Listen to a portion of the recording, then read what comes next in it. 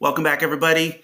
We are studying the book of Job, and I wanted to take another episode and just talk a little bit more about the Satan and read a couple short articles for you guys from a couple Bible scholars. One, because of the debacle with the previous episode. Hopefully you guys were able to follow the link and listen to what Heiser said.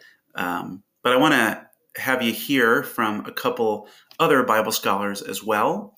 I think the more Bible scholars we can hear from on an issue, the better it is.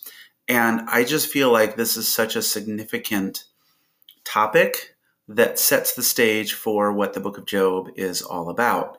So real quick, let's just read the portions of scripture that we have gone through, and I'll read up through a little bit after the Satan is introduced. So we read in Job 1, there was a man in the land of Uz whose name was Job, and that man was blameless and upright, one who feared God and turned away from evil.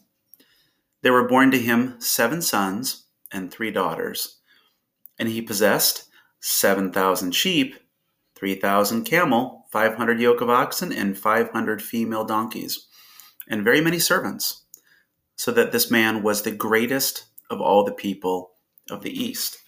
His sons used to go and hold a feast in the house of each one on his day, and they would send and invite their 3 sisters to eat and drink with them. And when the days of the feast had run their course, Job would send and consecrate them, and he would rise early in the morning and offer burnt offerings according to the number of them all. For Job had said, "It may be that my children have sinned and cursed God in their hearts." Thus Job did continually. Now there was a day when the sons of God came to present themselves before the Lord, and the Satan also came among them. And the Lord said to the Satan, "From where have you come?" And the Satan answered the Lord and said, "From going to and fro on the earth, and from walking up and down it." And the Lord said to the Satan, "Have you considered my servant Job, that there is none like him on the earth, a blameless and upright man who fears God and turns away from evil?" Then the Satan answered the Lord and said, "Does Job fear God for no reason? Have you not put a hedge around him and his house and all that he has on every side? You have blessed the work of his hands, and his possessions have increased in the land. But stretch out your hand and touch all that he has, and he will curse you to your face." And the Lord said to the Satan, "Behold, all that he has is in your hand.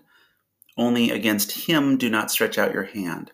So the Satan went out from the presence of the Lord. I'm going to do more of a nosedive in the following weeks about their interaction and the events that transpire after this conversation. They'll have a couple of them. But I wanted to read 2 articles to you guys. One from a guy who is summarizing some work that John Walton does in his new commentary on the book of Job. And then another article summarizing work from a scholar named Tremper Longman. So here's a summary of Walton's commentary on the book of Job. And I'll just start reading. In Job 1:6 we read, "One day the angels came to present themselves before the Lord, and the Satan also came with them." Most translations have something similar, but will also include a marginal note for Satan, noting that the Hebrew word means accuser or adversary. One exception is the New Common English Bible, which reads, "One day the divine beings came to present themselves before the Lord, and the adversary also came among them. The marginal note on adversary says Hebrew, ha-Satan. That's how you would say it in the Hebrew, is ha-Satan. The ha is the and Satan. This is me talking now, not the article. And just so you know, the word Satan is a Hebrew word that is transliterated into English. That means that the sounds of the English letters get represented in, the sounds of the Hebrew letters get represented into English letters. So it's a Hebrew word. Okay, back at the article. Oh, by the way, I really like the Common English Bible. So if you've been thinking about looking at a different translation to add to your arsenal, the Common English Bible is really great. I mean, it is ready to go to places that other translations aren't willing to go. For example, the Job 1:6 translation, one day the divine beings came to present themselves before the Lord. It doesn't say angels. It doesn't say the sons of God. It translates it as divine beings, which I like. It's not a literal translation. The literal translation is sons of God, but it's an interpretation. But then again, so is all translation. Back at the article. John Walton, in his new commentary on Job, has an extensive discussion on the identity of this being. He translates the word as challenger. He begins by observing that every time this word occurs in Job, it is preceded by the definite article. That's the ha, or the. This is strong evidence, Walton says, that Satan is not a personal name, because the Hebrew does not put a definite article in front of personal names. We might alternatively understand the word to indicate the office or function of the individual so designated. So pause there, guys.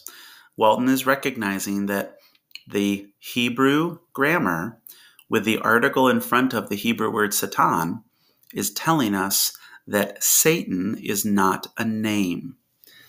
And I know that that's going to take a little getting used to. That's just weird. In a way, this is kind of like the conversation we had earlier on Elohim. Elohim is not a personal name. It is a generic word that can be translated, and it means a spiritual being. It's translated capital G, God, or lowercase g, gods. So just wanted to pause and let that be processed a little bit. Back to the article now. Next to consider is what the designation conveys about the role of the challenger. The word is used both as a verb to accuse. So the word is used as a verb, and there's some verses here, which, you know what, I'm just going to read one of these verses for you guys. So let me go to Psalm 38, verse 20. Psalm 38, verse 20. Those who render me evil for good accuse me because I follow after good. And it is exactly the word Satan. I'm looking at the Hebrew right now. So to act as an adversary, to oppose. Okay?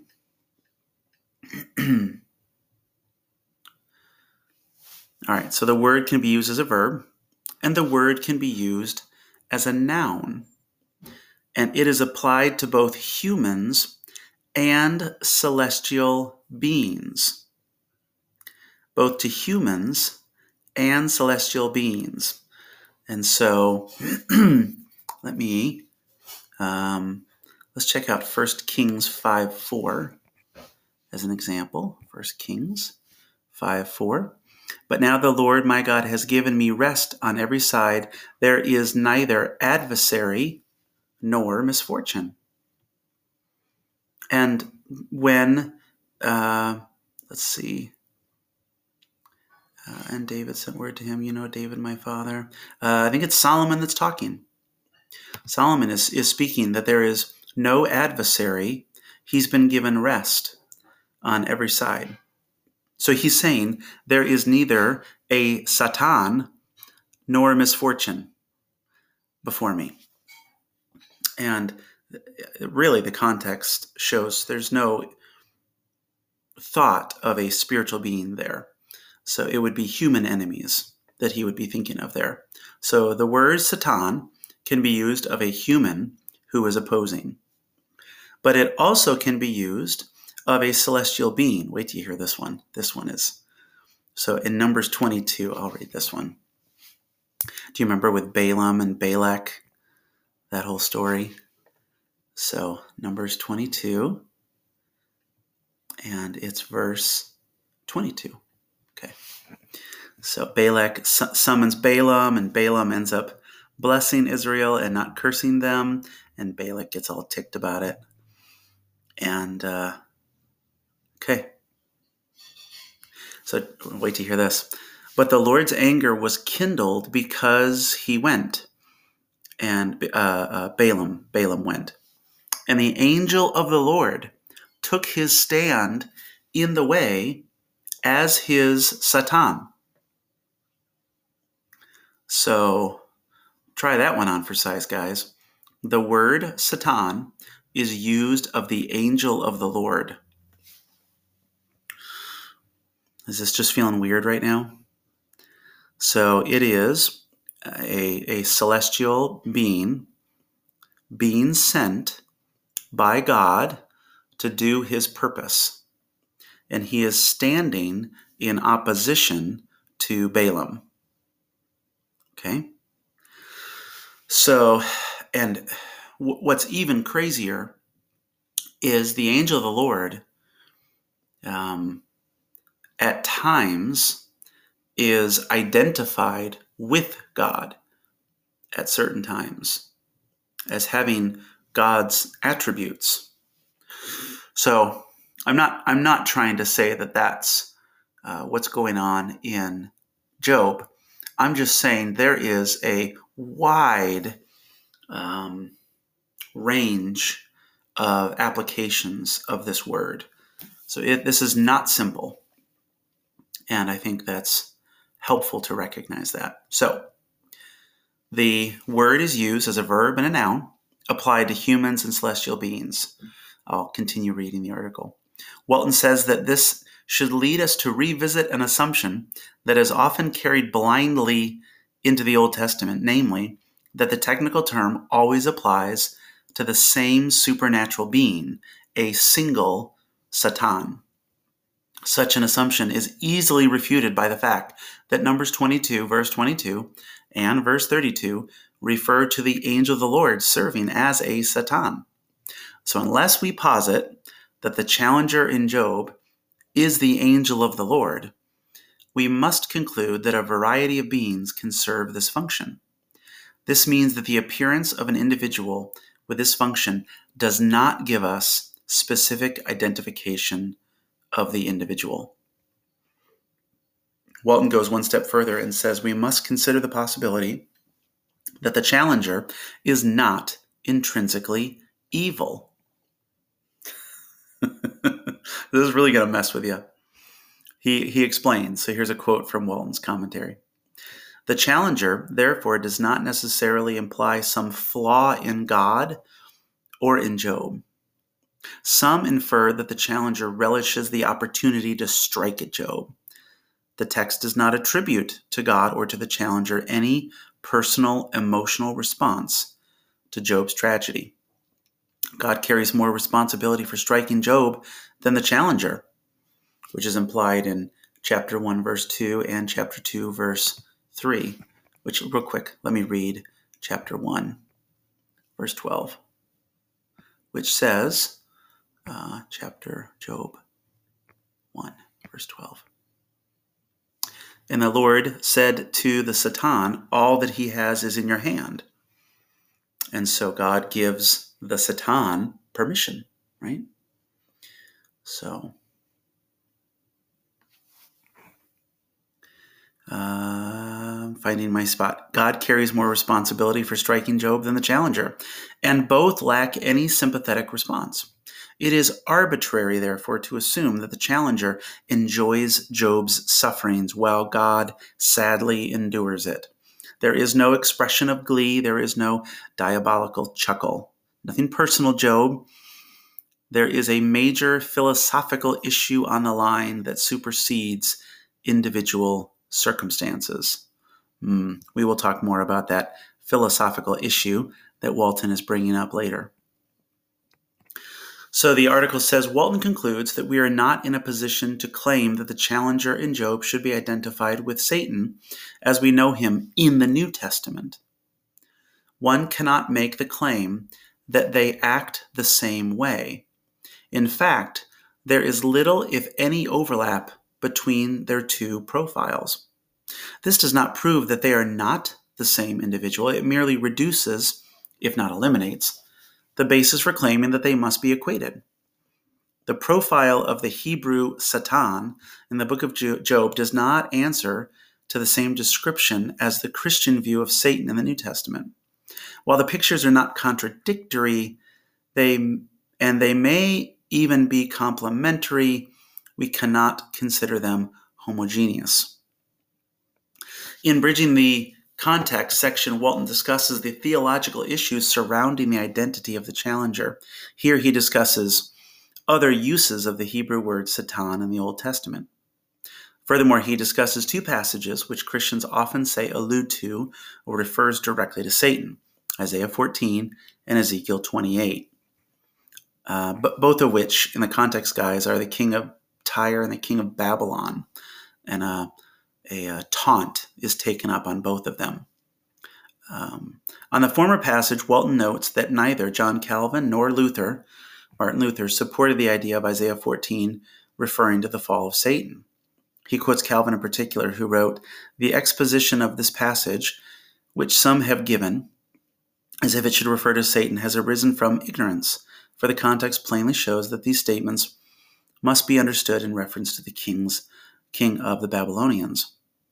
Walton briefly discusses those who appeal to sensus plenior to support finding Satan in the passage, but finds it unpersuasive.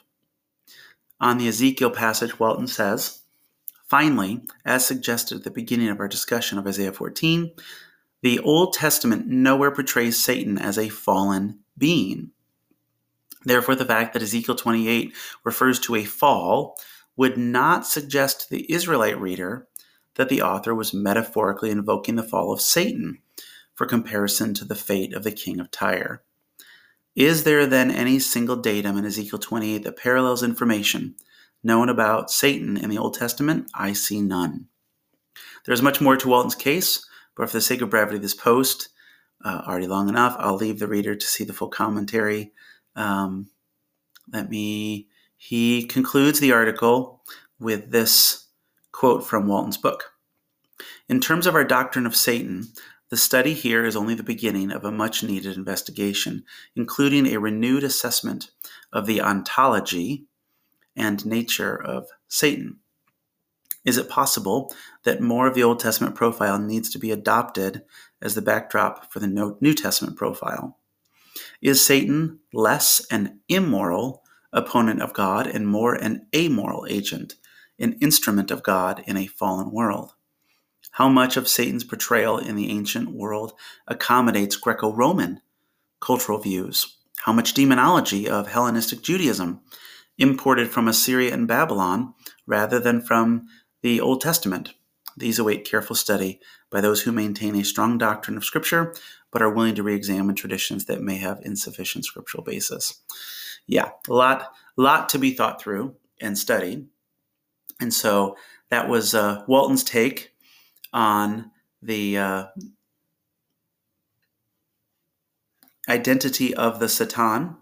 And there was another one here that maybe I'll just post for you guys from Tremper Longman, which is a shorter one for you to look at as well, that maybe you'll appreciate. So with that, I think I'm going to wrap this up, and we'll chat more about Job next time.